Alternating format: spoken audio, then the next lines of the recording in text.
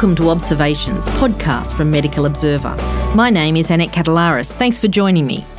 Smokers live on average 10 years less than non-smokers, and every second long-term smoker will die prematurely from a smoking-related disease. Just under 1 in 5 adult Australians smoke, unless, of course, you're poor, Indigenous, have a mental illness or have another substance abuse disorder, in which case you're much more likely to smoke. The World Health Organization expects up to 1 billion preventable tobacco-related deaths in the 21st century. In this podcast, we'll discuss the highly controversial e-cigarettes. Are they just another push by big tobacco or a real and relatively safe solution to nicotine dependence? We'll also look at the traps for novices in prescribing more traditional forms of nicotine replacement therapy. I'm very pleased to welcome Adjunct Associate Professor Renee Bittoun, who is the Director of the Smokers Clinic in the South West Sydney Area Health Service and Head of the Smoking Research Program at the University of Sydney's Brain and Mind Research Institute. Renee is a respiratory physiologist and has worked in smoking cessation for more than 30 years. And she started one of the world's first smokers clinics in Sydney in 1979. Thanks for joining me. Hi. Let's start with e-cigarettes.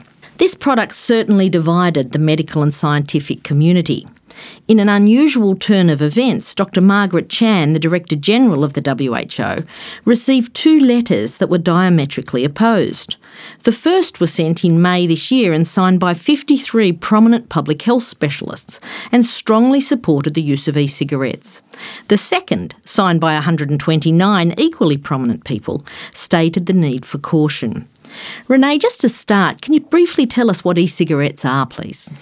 Well, actually, there are 2 forms of these things, and there are multitudes of them, and I strongly suggest if anybody wants to have a look how many there are, go to a website called the Planet of the Vapes. That's an interesting website. It shows you how many hundreds and hundreds of types there are, and they range from having nicotine in them to not having any nicotine in them at all. And so what basically the principle is it's an inhaled vapour of a nicotine.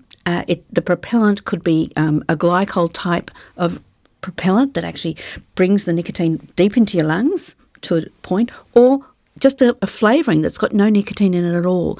The product itself might look like a cigarette, it might look like a pen. It has usually a battery-operated component to it, and basically people inhale from it. Sometimes they light up at one end of them. Now, so the dilemma we've got with these products are that do they work to help smokers quit or not? Are they just a nicotine-containing product that really is the basis of a continuation of the addiction? Or do they actually get people off smoking?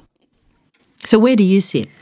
Well, I, like many of my colleagues, equivocate on the problem, and this split between public health groups, vast split, polarising the whole public health community on smoking, is this the 21st century cigarette and that tobacco companies are behind it, full blast? Or is this a harm reduction strategy that those who can't stop smoking, who continue to smoke, who die from it, is this a better option? And I sit somewhere, probably now increasingly more so, I would be on caution, serious caution. There is no quality control for any of these products, so we don't know what people are actually inhaling. There's also a very little evidence base on the product as well. There's that too. We don't really know which one of these products actually helps anybody, and B, will they become dependent on this, and is this a consumer issue? So the next thing that happens is people are doing this for the rest of their lives and having to access this. It sort of seems to me that we're confusing the political and the clinical arguments. So the political argument partly is, well, the nicotine used in the e-cigarettes comes from big tobacco. So we have such a long history of suspicion of our interaction with big tobacco that it makes us innately cautious. But we also know that, as the 4 people say, that people smoke for the nicotine but die from the smoke. So clinically we know that nicotine, unless it's in overdose, is a pretty safe drug. And that if you just give them nicotine and remove all the other toxins, it is a harm reduction strategy. It is most definitely a harm reduction strategy, but we've always been suspicious of where the nicotine comes from all the nicotine-containing products, I might add. Most people don't ask, where does the nicotine come from NRT? Well, of course it comes from the plant, this is not made synthetically, comes from the plant. So all the NRTs we've ever had. That's the nicotine replacement therapies. These nicotine replacement therapies are a basis of nicotine coming from the tobacco plant, which comes from the tobacco industry. How ironic. Always been the case, only nobody sort of stops to ask. But it certainly was a vehicle to help people stop smoking. Whether these e-cigarettes are a vehicle to help people stop smoking is still yet to be answered. So the against group talk about e-cigarettes as a gateway back into legitimising the act of and normalising the act of smoking. Is that what you think is going to happen? Basically, you know, the concern is your doctors could be doing it in their surgeries, smoking this product. Does it have any harmful effects on their patients sitting in the room with them? Probably not. So, yeah, it's a serious dilemma. Okay, so let's talk a bit about the clinical side of helping people quit smoking. And I think it's fair to say that just about every GP in the country has at some stage in their career tried to help somebody quit smoking. And we've had those people that are easy to deal with, and we have those people that would try and smoke in the back of the ambulance on the way to coronary care. First of all, how do you pick who's going to have real troubles quitting? Well, we think, even as you mentioned earlier, that we have actually picked the low-hanging fruit because the prevalence in most communities in Australia have gone right down. So we think those probably who could have quit have quit. Of course, we know now that might be heritable, that smokers breed smokers, that how you metabolise nicotine, individuals metabolise it differently, some faster than others. Fast metabolisers don't do well on pharmacotherapy usually, and you need to give them a lot of it. Some would smoke within minutes of opening their eyes in the morning. That's a good sign of highly addicted. Yes, that's part of what's called the Fagerstrom Dependency Questionnaire, is that when you wake up in the morning, you smoke immediately. It's priority number one, simply because you've metabolised the nicotine overnight. And so we know that these are flags. And flags also that people haven't done well. If you haven't done well, you've tried your pharmacotherapies, they haven't done well, this by in itself means that they're highly dependent and need extra care. And so we're now today pulling out all the big guns. We give them just about everything we can think of. We might combine all the therapies that are available, your varenicline with your nicotine replacement therapies, with your bupropion if required, some anxiolytics if required. We quite literally think this is a life-saving activity. And as you mentioned earlier, this behaviour kills people, 1 in 2. So this is a dramatic effect. So we really need to be much more aggressive in our treatment with smokers. It makes me think, like, imagine trying to get a drug through the TGA where it killed 1 in 2. How are cigarettes still legal? Well, you know, of course it's negligent. The whole thing is negligent, but it's also negligent not to address this. You did mention heritability. Just how strong is that? It's about 60%. It's more heritable than alcohol dependence, which most people know is highly heritable. Because you don't have to have a parent who smokes. It's your response to nicotine. These are neuronal responses to nicotine. So you don't have to have a parent who smokes. It's just how you respond, your receptors respond, or highly sensitive to nicotine. And that's an inherited trait. Okay. And there's racial patterns as well, aren't there? Yes, there are racial patterns. And that's more a liver function, this racial pattern. So how you metabolise nicotine is also related. The faster you metabolise it, the more likely you are to be dependent on it. And the poorer you do using nicotine replacement therapies. People know about metabolising products in their liver. They know about alcohol dehydrogenase. They don't know about a liver enzyme CYP2A6, which is the enzyme that metabolises nicotine. And if you're born the Middle East, say, or the whole Mediterranean rim, Caucasians are fast metabolisers of nicotine, and there's a range of it. So the poorer you'll do, the more you will actually smoke, the higher the risk of carcinoma of the lung too. So these sort of marry together. You've got to smoke a lot if you are a fast metaboliser of it. The group that's the slowest metabolisers, so this is not a prevalence thing. The slowest metabolisers are the Japanese. So a lot of them do it, but they don't actually do a lot of it per person. They're not smoking big numbers. They don't need to. The few cigarettes will give them blood levels of nicotine that you, a Greek, will need a great deal more cigarettes to give you the same blood level of nicotine. Yes, I'm starting to feel sympathy for my father, who used to wake up in bed and have his first cigarette.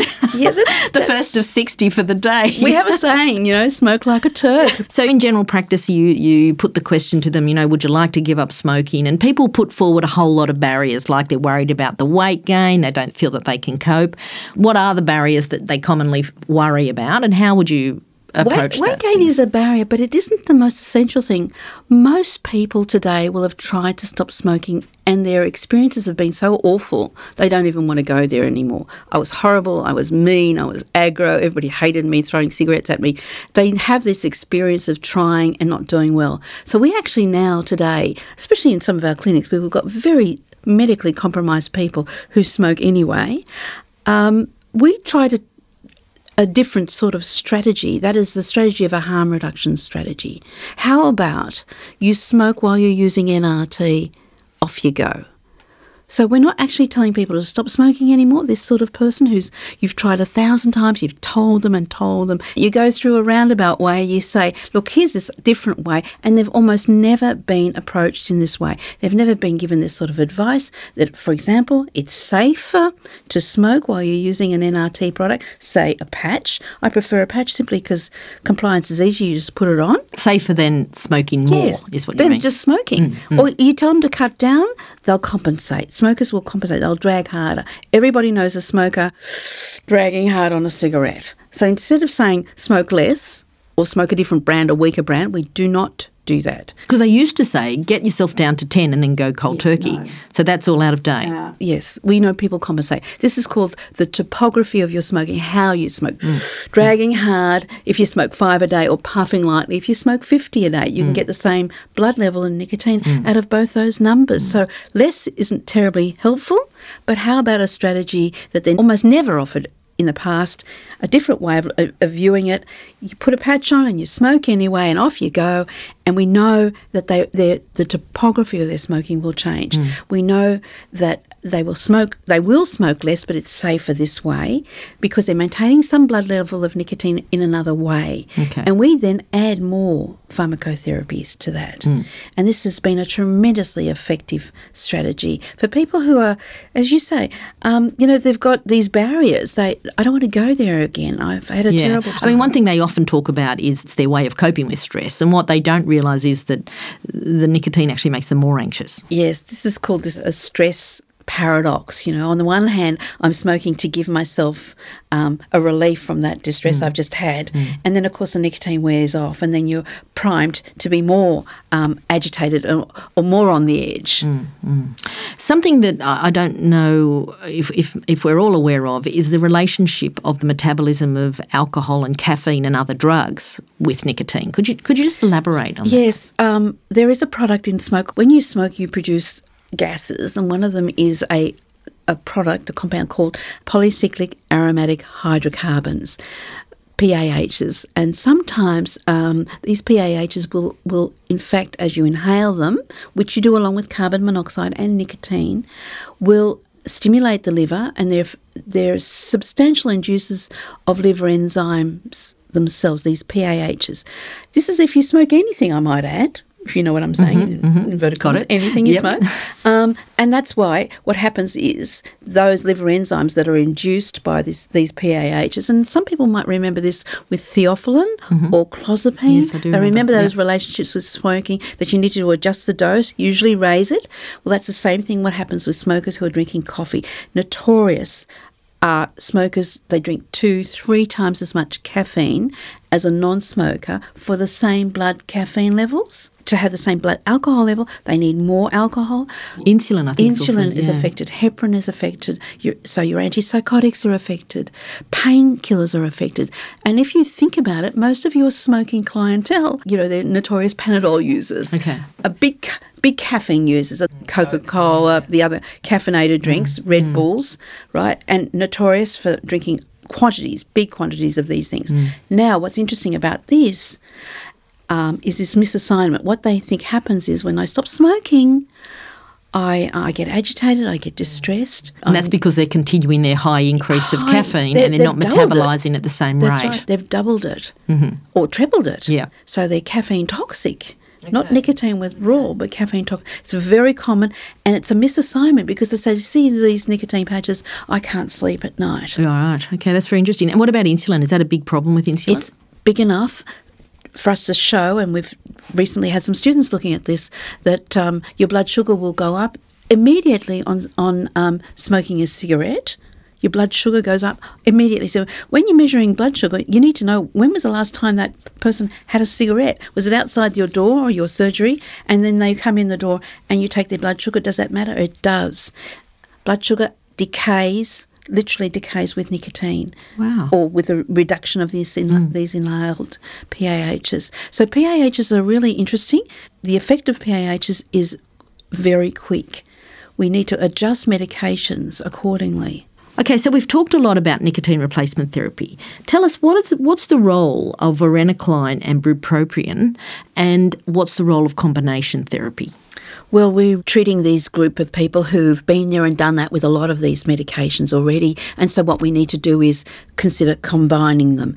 And we've seen recently, and in our own clinical practices, quite a long time ago already, almost since the advent, that if you combine these treatments, you'll do better. So we're combining varenicline with nicotine replacement therapies, combining all three nicotine replacement therapies, varenicline and bupropion, remembering that hydroxybupropion, its substrate, is the active ingredient here, and if you don't metabolize it to it, you will not do well on it. So again, don't go down the blame game. The patient's not committed to quit. Yes, they are. They're taking these medications. It's a liver enzyme function, and that's it. You're born with it or you don't. You have it or you don't. Okay, so what you're saying is if bupropium's not having an effect, forget it. Don't bother with it again. So the JAMA paper released in June, could you just tell us exactly what that showed? That showed really remarkably good outcomes, more than 60% long-term abstinence, if I can remember the actual number. But we certainly have been able to achieve those sorts of outcomes in very difficult people when we're combining NRT, nicotine replacement therapies, with varenicline. We usually do it in a particular order.